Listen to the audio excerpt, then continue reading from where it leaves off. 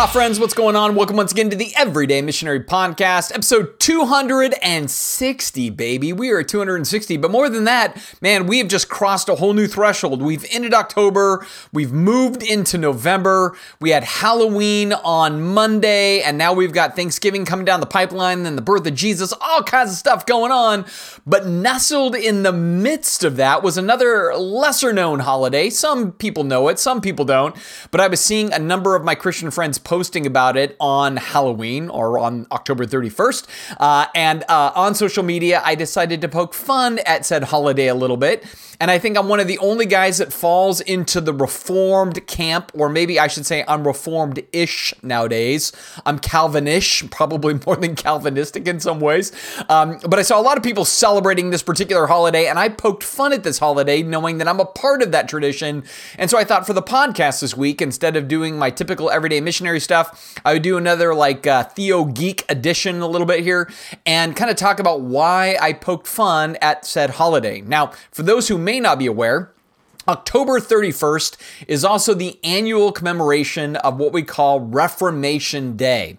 And Reformation Day points back to 1517 when Martin Luther tacked the 95 Theses to a church door in Wittenberg, Germany.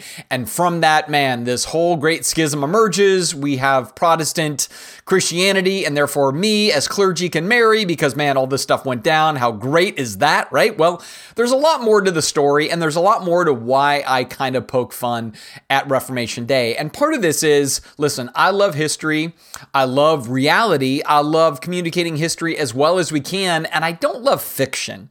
And I don't like when we kind of do this confluence of one event happened and we turn it into commemorative of another event, and they're not quite as related as we think. And then there's assumptions made, and then from that, man has to go online and make fun of stuff. So that's kind of what this is a little bit all about. So to give you a little bit of the backstory to this, back in 1517, October 31st, 1517, we know that Martin Luther tacked the 95 Theses to the door, right? And a lot of assumptions that people have is that those 95 statements that he made were directly related to kind of this assault on the Catholic Church. Like, here's this dude, he is, a part of the system, and one day he decides, you know what, enough's enough. I'm tired of the oppression. I'm tired of the Pope. I'm tired of all this extra biblical stuff. I'm going to war, baby. And he straps on and everything else and writes out his 95 points on grace and faith and scripture and Christ and all, all this stuff. Like, he just created a systematic theology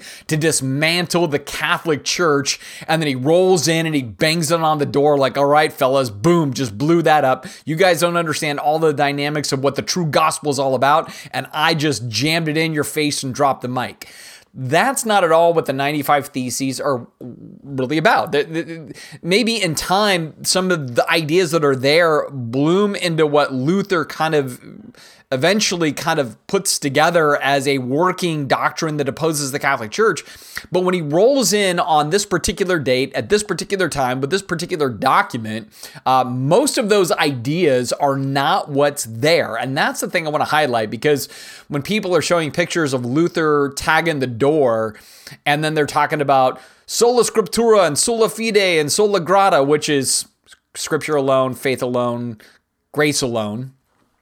Those are some of the tenets that get born down the road with Luther and the Reformers. But when he does that on that day, that's not really the focus, all right?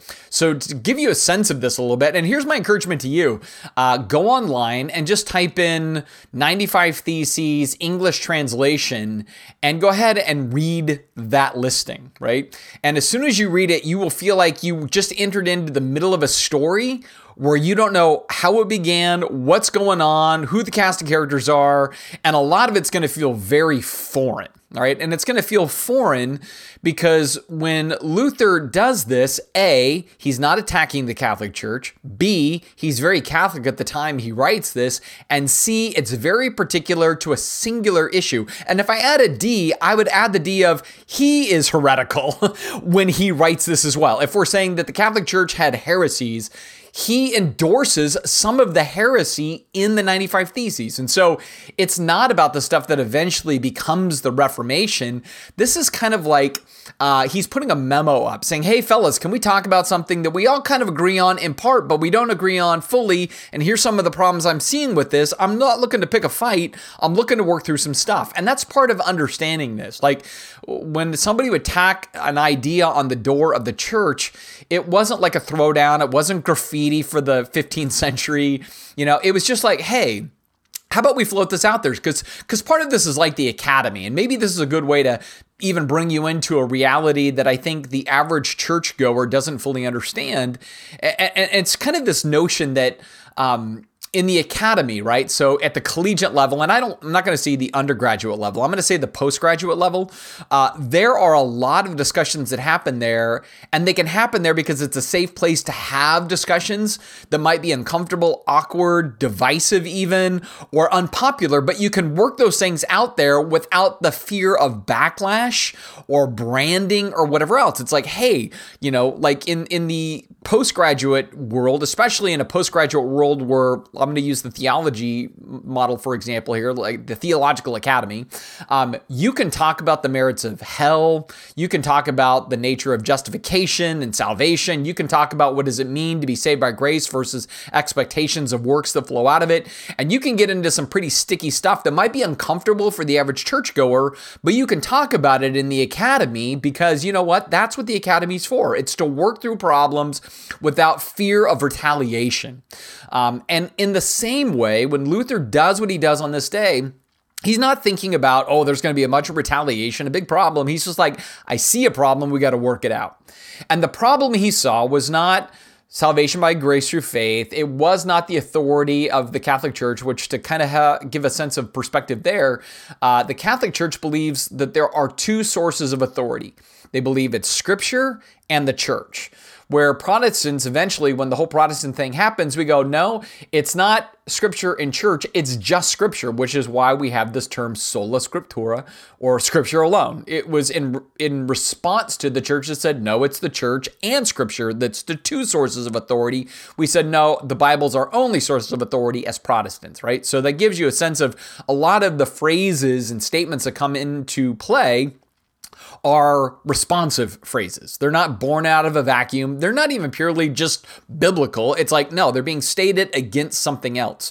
And so that's the nature of what's going on. And so when Luther does this in 1517, he's not thinking about any of those things. He's thinking about one thing, and the thing is indulgences, right? So if you're not familiar with an indulgence, basically what it means is when somebody dies, their loved one or somebody connected to them could pay money to get basically a type of purgatory pardon, so their loved one who may be in purgatory could be sprung from purgatory and into heaven. And so there was this Catholic theology of purgatory. So when one dies, they may not be totally justified yet. They're growing to a state of being completely forgiven by God. Let's put it that way. Completely seen as righteous in the sight of God. They're growing into that in this life. They die before they reach that mark.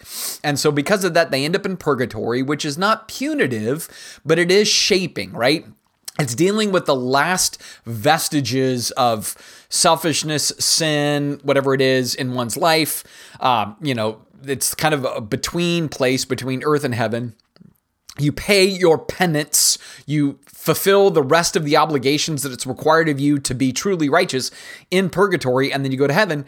But if a loved one can flip the bill, you can automatically have the rest of your remaining debt paid for by somebody else in this life, and then boom, you go to heaven, right? That's what an indulgence was. And Luther rolls in, and what he's mad about in this is not indulgences, because if you read the 95 Theses, he supports indulgences in part of it. Like, he's like, there's a place for it. He's angry at the abuse of it. So let's be clear, when we get all excited about the day that he tacks stuff onto the door, he still believes in purgatory. He still believes in indulgences. He believes that the Pope has room to see people removed from purgatory and into heaven by way of his authority. It's just that he's like, it's kind of a scam too. And there are people that are taking advantage of it and they're just filling the coffers. And by the way, just understand too, when you go back and look at Catholic theology on this, not everybody was doing that. Not everybody was abusing that. So there's a lot of nuance in this. And so all 95 points are related to just this one topic of indulgences. And I say that because, again, I'll hear people say, well, those 95 theses are all about the gospel and about salvation and about grace and about faith and about scripture. And I'm like, it's not about any of those things. It's just about indulgences. And it's just about the abuse of indulgences. And in there, it supports the proper use of indulgences. And therefore, it's supporting the idea that there's a purgatory. And even in this, it's supporting a somewhat backing of the Pope if the Pope is doing his job right. And so from this, we want to just simply understand that what was going on that day wasn't the Reformation.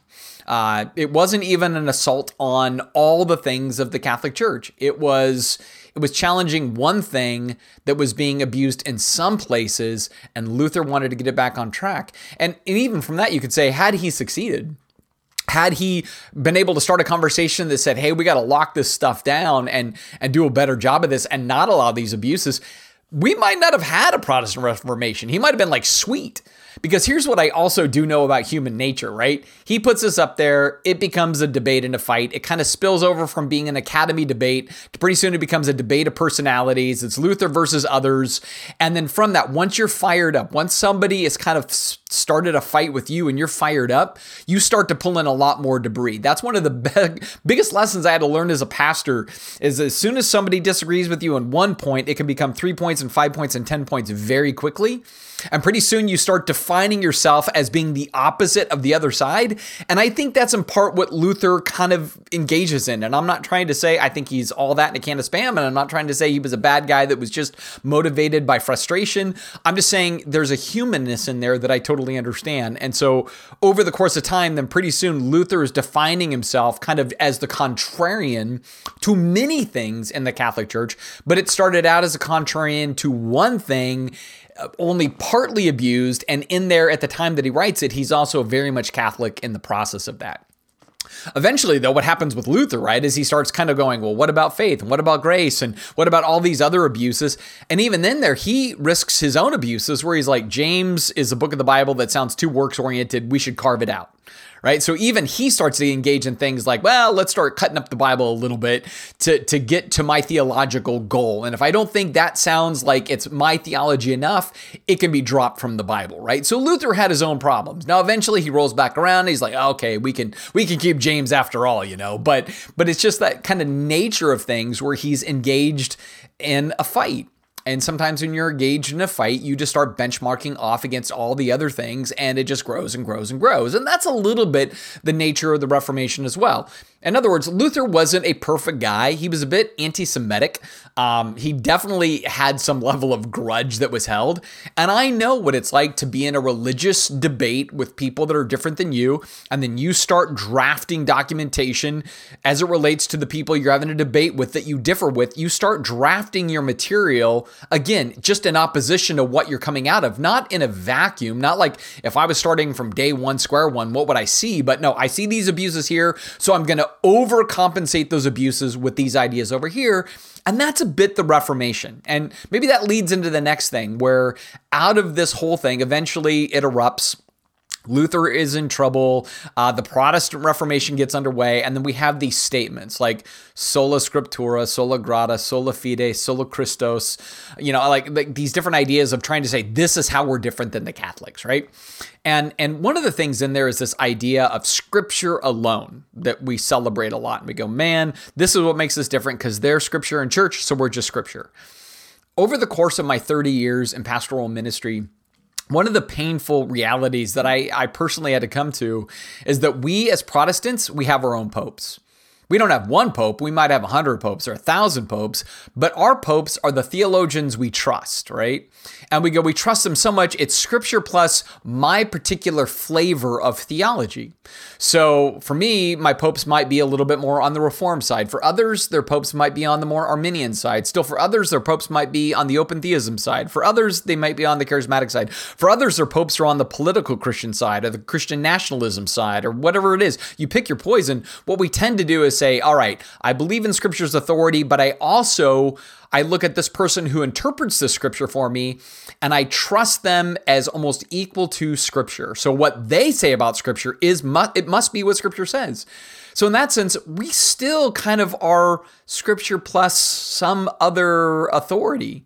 We trust the authority of this person to interpret the scriptures for me, and therefore it's scripture plus our version of a pope. Or maybe it's scripture plus our authorship or our authors that we really look to and trust. Now, what I want to be clear here is that I don't think that's wrong necessarily. This is where I want to just be fair. I go, great, you have teachers you trust, you have pastors you trust, you have theologians you trust, and everything else. I think that's awesome because God gave teachers to the church. It says that in Ephesians chapter 4. That part's totally fine. Like, I dig that, right? It's to be clear, though, that what that should lead us to is a level of humility that says, you know what, we're not that different than the Catholics, right? The Catholics are saying the church has to be able to interpret the scriptures in an authoritative way, and therefore they're just acknowledging that the church and scripture bear different but equal types of authority because one is wielding the other, right? And they're speaking to it as it speaks to them. And in the Protestant tradition, I would say we're pretty much doing the same thing. So I don't think we're quite sola scriptura. I think we aspire to that, and yet we default much to our teachers, right? And depending on whatever theological your tradition you're in, you default even more to those teachers. So here's another example of that. Churches have membership policies and membership systems. And usually in the membership system, it says, if you're going to become a member of this church, you're agreeing to the theology of this church. And if you don't agree to the theology of this church, but you're a member, the church could take action against you if you violate the belief structure of that church, right? That's an example of where the church has an authority and scripture has an authority that almost have a type of equality for a person that's a member in a church, because they're saying, I am submitting myself to this leadership, to the doctrinal statement of this church. And if I violate that doctrinal statement, they can take action in regard to me that can remove my membership, that can remove me from the church, that could excommunicate. And therefore, what we're saying is that doctrinal statement, which is basically systematizing the Bible, taking verses out of their direct context, reconfiguring them into a theological matrix, I'm saying that has a type of equality that might as well be equal in authority as far as applicationally to the Bible, right? Like they're kind of both part and parcel in different way. Now, as Protestants, we get a little nervous about that. We're like, well, that's not what we're quite saying, but it kind of is what we're quite saying, you know? So, for example, if I was at Grace Community Church under the teaching of John MacArthur and I became a member of Grace Community Church, but then I was in a small group at Grace Community Church and I started speaking in tongues, their doctrinal statement would supersede my activity of speaking in tongues, and I would be excommunicated if I didn't repent of my speaking in tongues because their doctrinal statement says I can't speak in tongues. Suddenly, while Scripture affirms speaking in tongues and it never forbids me speaking in tongues, it gives order to it, structure to it, but it never forbids it, their doctrinal statement would forbid it. In that case, their doctrinal statement would be equal to Scripture and would supersede my activity, even though Scripture would affirm me. And that is kind of like a pope, right? It's the same concept, right? So we as Protestants, while we want to aspire to a certain thing, we're still kind of incomplete in that. And that's where, again, I go back to then a level of humility, just acknowledgement that, you know what, hey, we're doing our best to aspire to a thing, but when we point at the Catholic Church and they go, see, this is how they're wrong and we're right, well, we're kind of functionally in the same kind of boat, right? Maybe the motivations are different or the drivers are a little bit different, but I think it's just, it's okay to acknowledge that we sometimes give almost similar weight and authority to our churches, our leaders, our pastors, our teachers, our writers, as we do Scripture. And if anything, we even acknowledge that, you know what, apart from those people speaking with that kind of authority, we may not understand the Bible as well, or we might mishandle the Bible in some context. And all the more why we go, this is an okay symbiotic relationship, and we should find that to be healthy. I think another area as we go, we're grace alone, where the Catholic Church is grace plus works. And I go, we are grace alone, but we acknowledge that there is a relationship where grace leads to some kind of fruitfulness, some kind of works. And if there's not works in the life of a believer, then we question whether the grace of God has really saved the believer.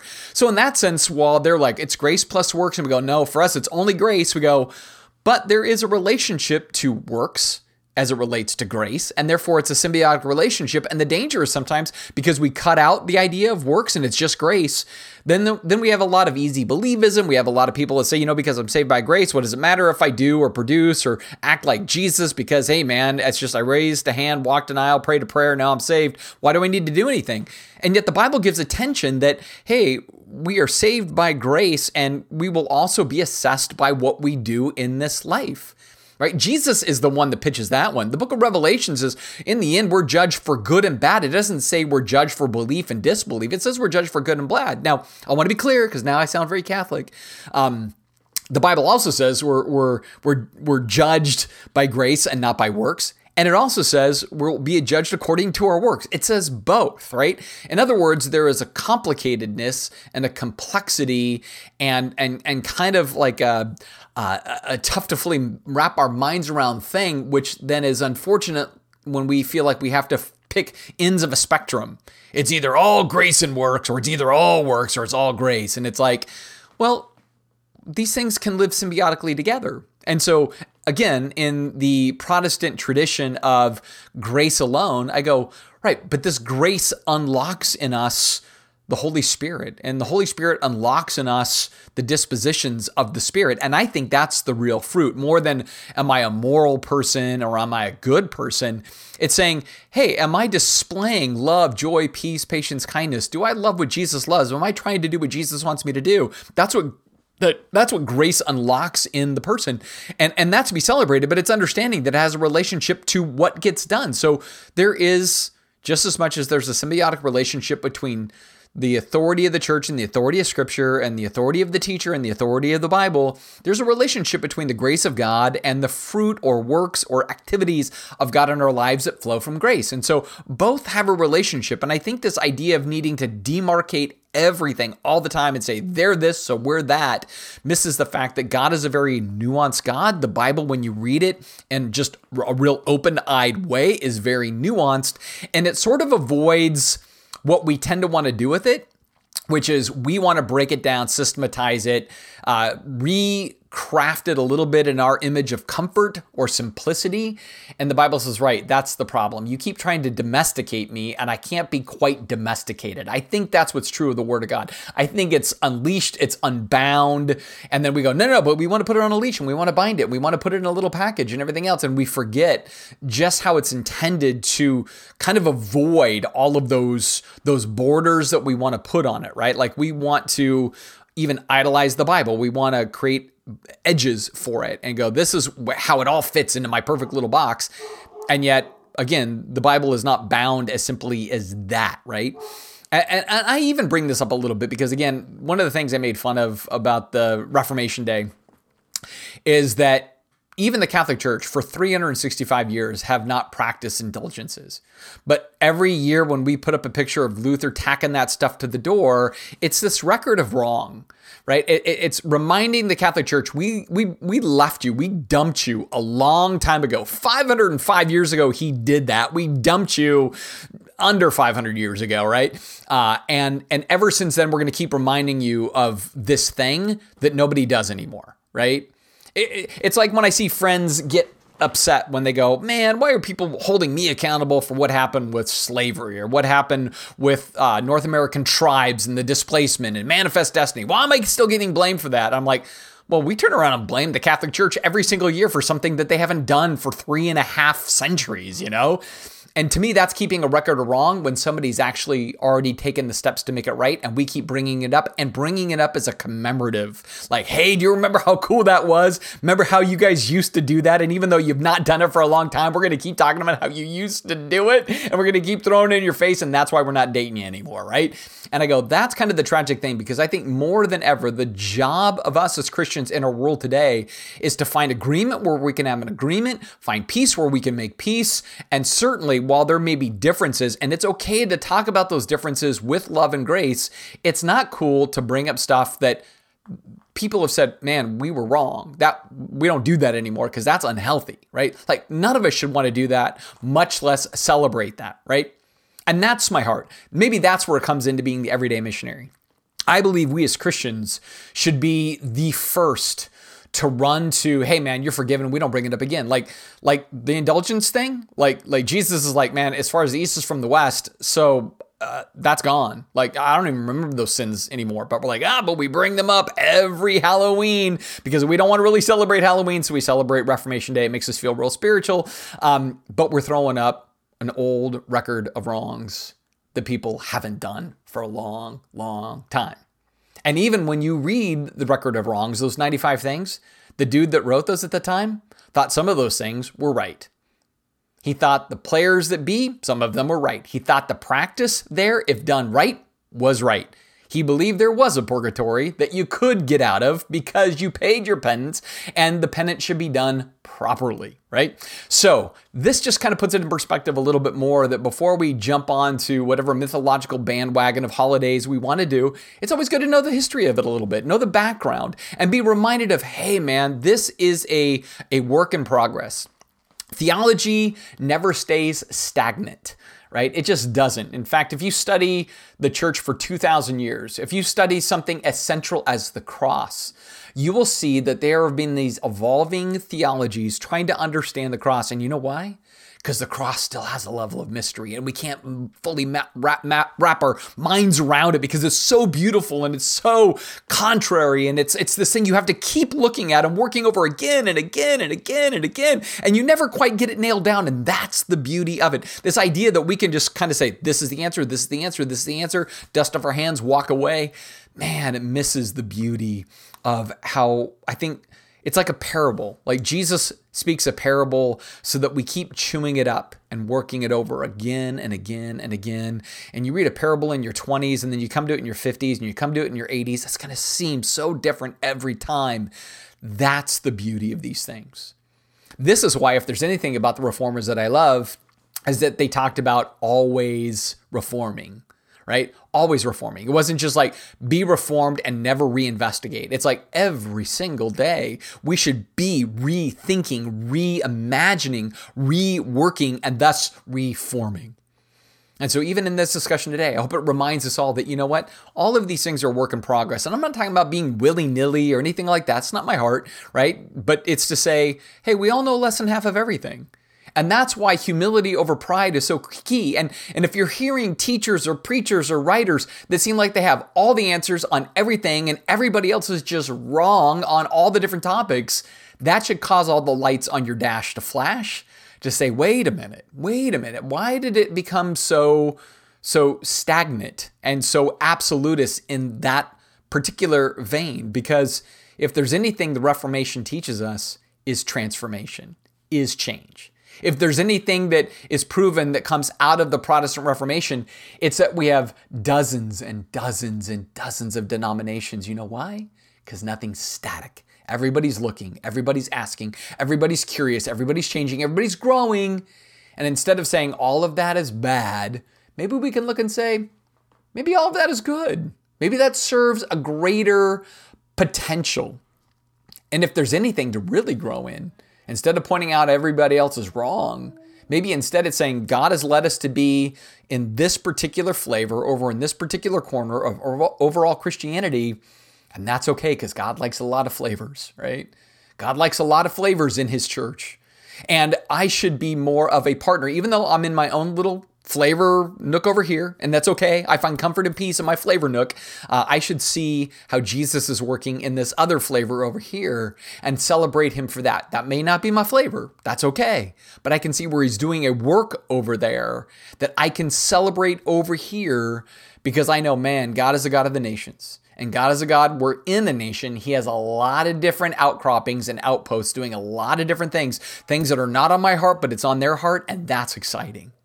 Because the church is, in fact, Catholic. The word Catholic describes universal.